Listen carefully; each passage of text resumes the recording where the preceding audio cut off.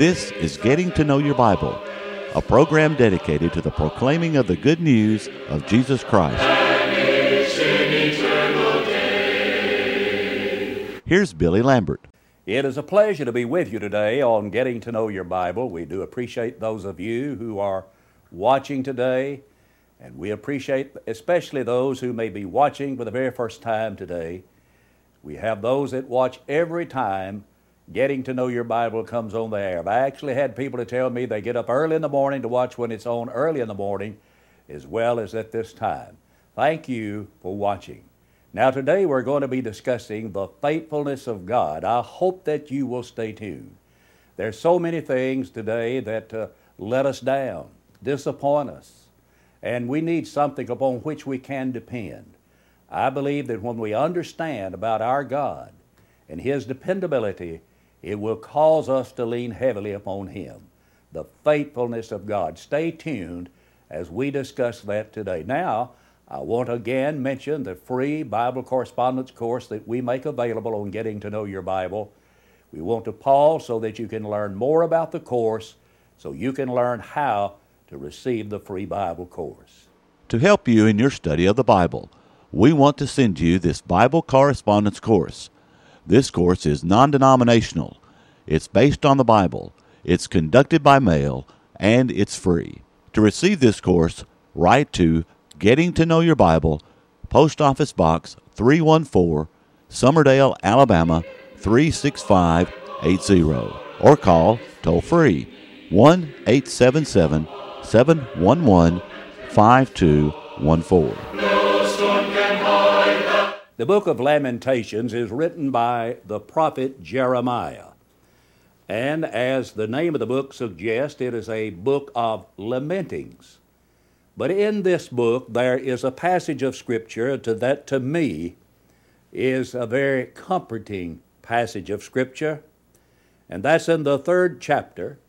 And I'd like to read verse 22, 23, and 24.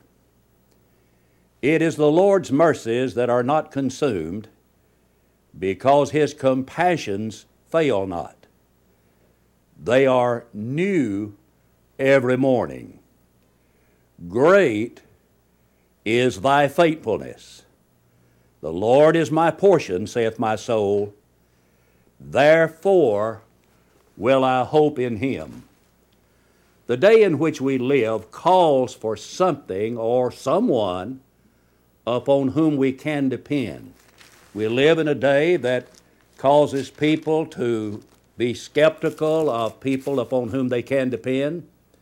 But what we really need is a strong line of defense against our foe. And I can tell you that some people are going to the wrong places to find that strong line of defense. You're not going to be able to hide behind your money. You're not going to be able to hide behind military strength or military power. We need something or someone upon whom we can depend. Because without a line of defense, we're very vulnerable to attack today. And it is Satan who, like a roaring lion, is walking about seeking whom he may devour. It is Satan who wants to attack us. But there is security and safety that is found in one place. And our text suggests that to us, and that's with our God. Let me read verse 23 again. They are new every morning. That is, the mercies of God are new every morning. And then he says in verse 23, great is thy faithfulness. Why can we have confidence in God? And why can we say that God's faithfulness is great? Well, one of the reasons is because of God's mercy and because of His compassion. And our God indeed is a merciful God. That is, He is a God who is long-suffering to usward. 2 Peter chapter 3, verse 9. God is a God of mercy and a God of compassion. One of the ways that He is described by the Apostle Paul in 1 Corinthians, the 1st chapter, beginning around verse 3, as the God of comfort and the Father of mercy. We can depend upon Him because we can find mercy and compassion with God. Another reason that I would recommend God's faithfulness to us is because of His integrity. Now, that's a word that is not used as much as it ought to be used today, because there is such a lack of integrity in some quarters today. But you can depend upon God and lean upon His faithfulness, because He is a God of integrity. Someone says, well, what do you mean by that? Well, in Titus chapter 1 in verse number 2, the Bible says, in hope of eternal life, which God, who cannot lie, promised before the world began. You see, God is a God of integrity. He is a God who always tells the truth. He's always upright in His dealings with man. And because of that, we can depend upon Him. And also, we can have confidence in the faithfulness of God because of His record. You know, when you begin to think about an individual, you want to know about his background. Suppose you were going to hire someone. Well, before you would say you have the job, you might do a background check on that individual. You want to see how that person has performed in the past at the last place that they may have worked. And if they showed a good record there, they came away with a high marks there, then you would be inclined to give that person opportunity to work for you. Well, what about God's record? In 1 Kings, the 8th chapter, in verse 56, the Bible says there's not failed one word of all of His great promise. When God makes a promise, He fulfills that promise. And when God says, I will never leave you and I will never forsake you, you can depend on that. God's faithfulness can be depended upon because He is a God of integrity and He has a good record of keeping His word. But another reason that we can have confidence in the faithfulness of God is because of His ability. Our God is not a weak, sickly God, but He is a God of power, and He's a God of might. It took power to create the first man out of the dust of the ground. It took might and power to put the sun, the moon, the stars, and the planets in their places in the universe. It took power for God to part the waters at the Red Sea. It took a God of might and power to raise His Son from the dead. And I would remind you that He's just as powerful today as ever. In Revelation chapter 1 and 8, our Lord is described there as the Almighty. You can have confidence in the faithfulness of God. But that raises a question. In what is God faithful? He is described in the Bible as a faithful Creator. Look in 1 Peter, the 4th chapter, and verse 19. Wherefore, let them that suffer according to the will of God commit the keeping of their souls to Him in well-doing as unto a faithful Creator. God is described in 1 Peter 4:19 as a faithful Creator. He is the one who created man in the very beginning of time. In Psalms, the 8th chapter, the psalmist talked about God's creating man, and that man has visited man, and God has made man to dwell on the face of the earth, that God created man as the crowning event of all of His creation. God made man of the dust of the ground, breathed into his nostrils the breath of life. In the 139th Psalm, the psalmist said, He's been fearfully, wonderfully made. It is He that hath made us, and not we ourselves. Let us kneel before the Lord our Maker, Psalms 95 and verse 6. And God created the sun. He created the moon. He created all of the many, many stars that are in the heavens above. Psalms 19 and 1 says, the heavens declare the glory of God, and the firmament showeth His handiwork. You see, when you look up in the heavens at night, you can see the handiwork of God above us. He is a faithful Creator, and He also is the architect of all of the universe. In the beginning God. Someone has said that if the Word God were written upon every passing cloud and embossed on every granite stone, the inductive evidence of God in the universe would be no stronger than it is. The universe is a big advertising poster that says God. So God is, and He's the faithful Creator. There's no more logical explanation for the existence of everything in our world today than to say God made it all. Hebrews chapter 3 and verse 4 reads, every house is builded by some man.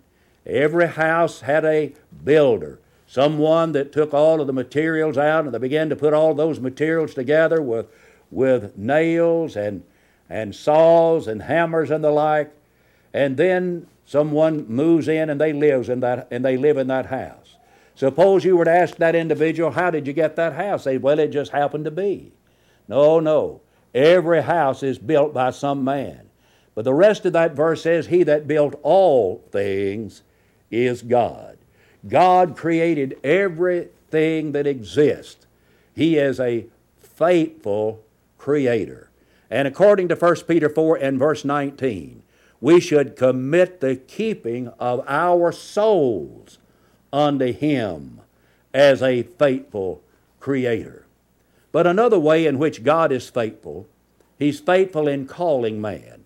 In 1 Corinthians, the first chapter, and in verse 8, the Bible says that God is faithful, by whom you were called unto the fellowship of His Son, Jesus Christ, our Lord.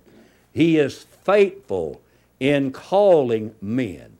In 1 Thessalonians chapter 5 and verse number 24, there the Bible reads, faithful is He that calleth you. Faithful is He that calleth you. So He's not only a faithful Creator, He's faithful in calling man. Well, I might ask, unto what does He call man? Well, first of all, He calls man unto salvation. He calls men to salvation. The Spirit of the bride say, come, let him that is athirst come. Whosoever will, let him drink of the water of life freely. Revelation 22:17. And we are called to come to the fountain of life, to the water of life, the bread of life, the light of the world, and that's the Lord Jesus Christ. He calls us unto salvation, but He calls us by the gospel. Men are not called by some voice in the night. Men are not called by some flash of light across the sky. Men are not called because they have some sensational feeling that comes over their bodies. But men are called by the Spirit-revealed Word of God, that is, by the gospel. Listen to the Apostle Paul in 2 Thessalonians chapter 2 and verse 14. Whereunto He called you by our gospel to the obtaining of the glory of our Lord Jesus Christ. You see, the way that men are called by the faithful God of heaven is by the gospel. Men are not called indirectly apart from the Word of God, but they are called through the Word of God. Now, let me read just a few passages to you that point that out. First of all, from Romans, the first chapter and verse number 16. For I am not ashamed of the gospel of Christ, for it is the power of God unto salvation to every one that believeth, to the Jew first and also to the Greek. We are called by the gospel, and the gospel is God's power to save. Now, I want you to think with me.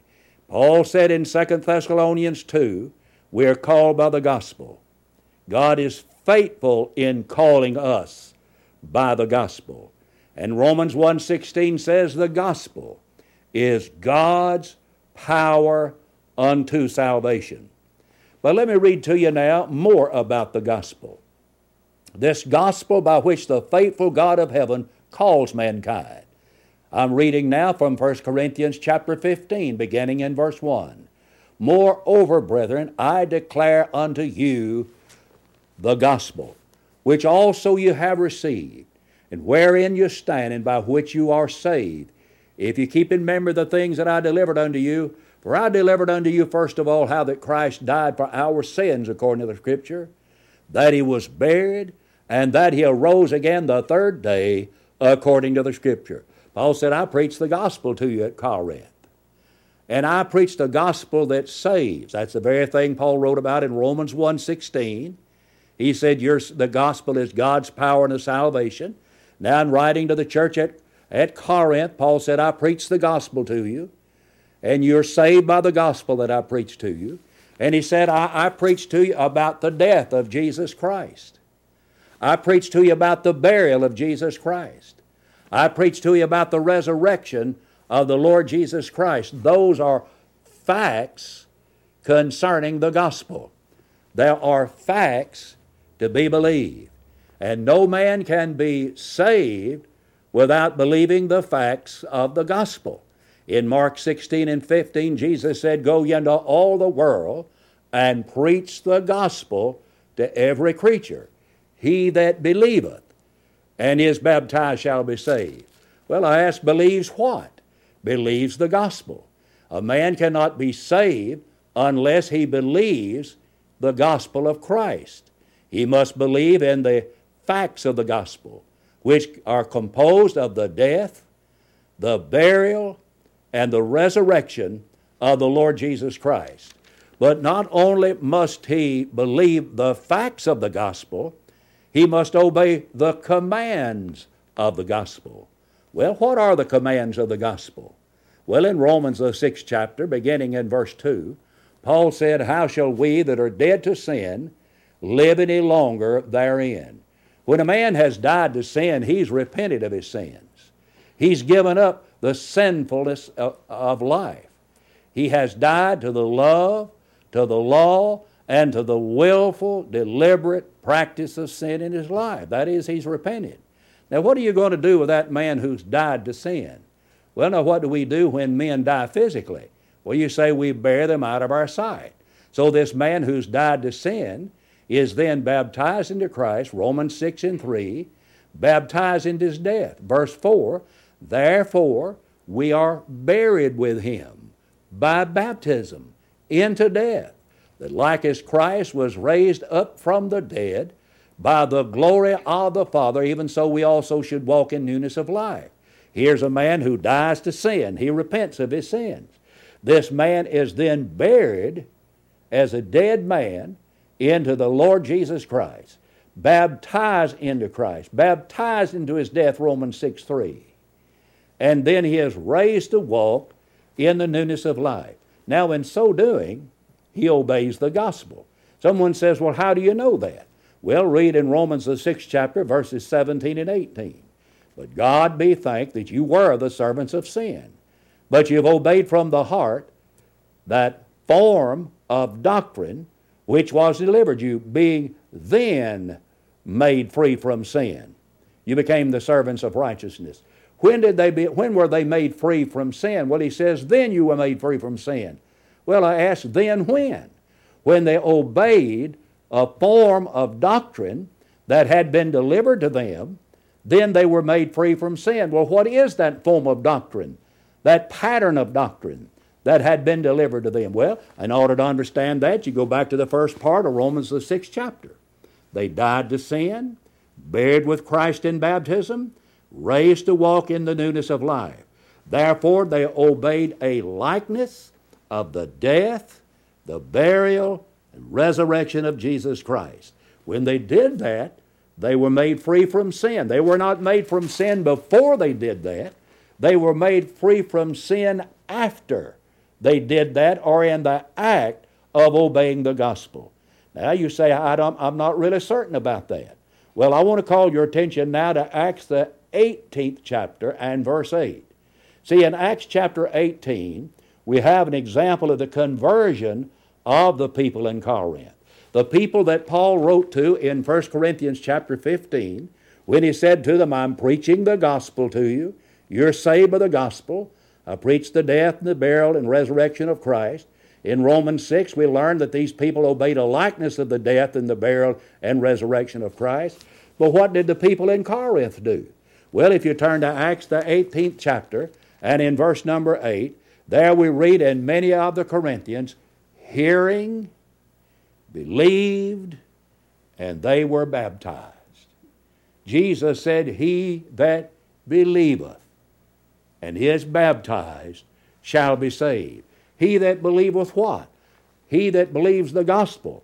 Go into all the world and preach the gospel. He that believeth and is baptized shall be saved. You must believe the gospel. You need to believe the facts of the gospel. And you must obey the commands of the gospel. God is faithful in calling us by the gospel. But then there are the promises of the gospel that we can enjoy, the benefits of the gospel. Well, what are some of the promises of the gospel? One is salvation. I'm not ashamed of the gospel of Christ, for it is a power of God unto salvation. And I don't know that we need to even mention any other thing. That ought to be enough right there. The fact that the gospel is God's power to bring men into a saved state ought to be enough to cause every individual to want to obey the gospel. Our God is faithful in calling us. He is faithful in calling us by the gospel. But then God, another way in which God is faithful, His faithfulness is great. He is faithful in delivering us from temptation. Now, we live in a world that's filled with temptation.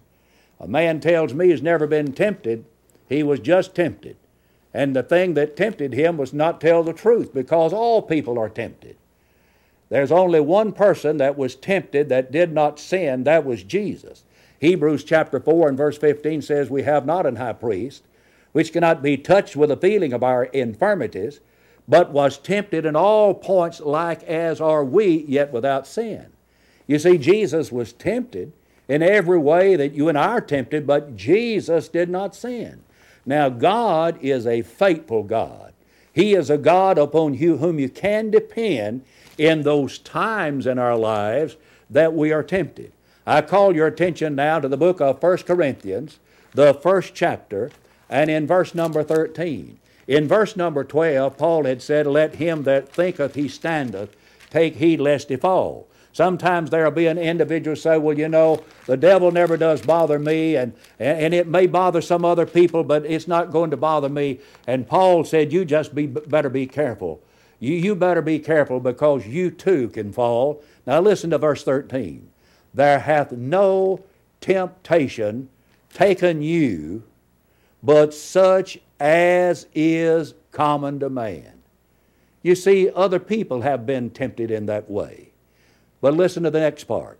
But God is faithful. God is faithful, who will not suffer you, that is, allow you, to be tempted above that you are able, but will with the temptation make a way to escape, that you may be able to bear it. You see, with the temptations that come our way, we have a God who's faithful to us. And He will make a way. For years I read that passage without ever really seeing that expression in that passage. He will make a way for us to escape it. He will provide a way for us to escape it. And I believe that with all of my heart. I believe that touches on the realm of the providence of God, that God will make a way for us to escape whatever temptation comes our way. He's a God who is faithful. And we need to ask God to help us when we are tempted. And we can pray, lead us not into temptation, but deliver us from evil. God is a faithful God upon whom we can depend. A faithful Creator. He's faithful in calling men by the gospel, and He is a God who is faithful to deliver us from temptation. But He's also faithful in forgiving sin. I'm reading now from 1 John chapter 1, verse 9. If we confess our sins, He is faithful and just to forgive us our sins and to cleanse us from all unrighteousness. Our God is faithful to forgive us our sins. And His forgiving us of our sins is contingent upon our being willing to confess our sins. You see, 1 John chapter 1 and verse 9 is written to those who are Christians. And Christians are not perfect people, they're forgiven people. And when we err from God, we confess that sin. And God is a God who is faithful, He is a just God, and He will forgive us our sins, and He will cleanse us from all unrighteousness in our life. What an encouragement that ought to be for each and every one of us to live a faithful, dedicated Christian life. You see, once you're baptized, that doesn't mean that you'll never be tempted again. As a matter of fact, the old devil will start working overtime on you. And you need to realize we have a solid line of defense with our God. Yes, indeed, thy great is thy faithfulness. Our God is a faithful God, and we can depend upon Him. Now, in the closing moments, may I give you a personal invitation to visit the Church of Christ in your community. And also right now, would you pick up the telephone? Without hesitation, call the number that you've seen on the screen and request the free Bible correspondence course. I want to thank you for watching. Until we meet again, may the Lord bless you and keep you, is my prayer. Being at Faulkner is like being a part of a big family. I feel safe here. It seems like I know everybody, and even my professors know me by name. My faith in Christ has grown a lot since coming to Faulkner, especially working with this outstanding Bible department and seeing the general Christian lives of all the professors on campus. Faulkner University is a growing, academically strong institution where Christ is the center of everything we do. Visit our website today to see what Faulkner has for you.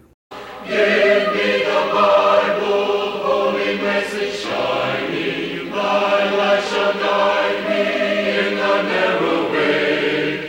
Precept and promise, my love combining, till night shall vanish in eternal day.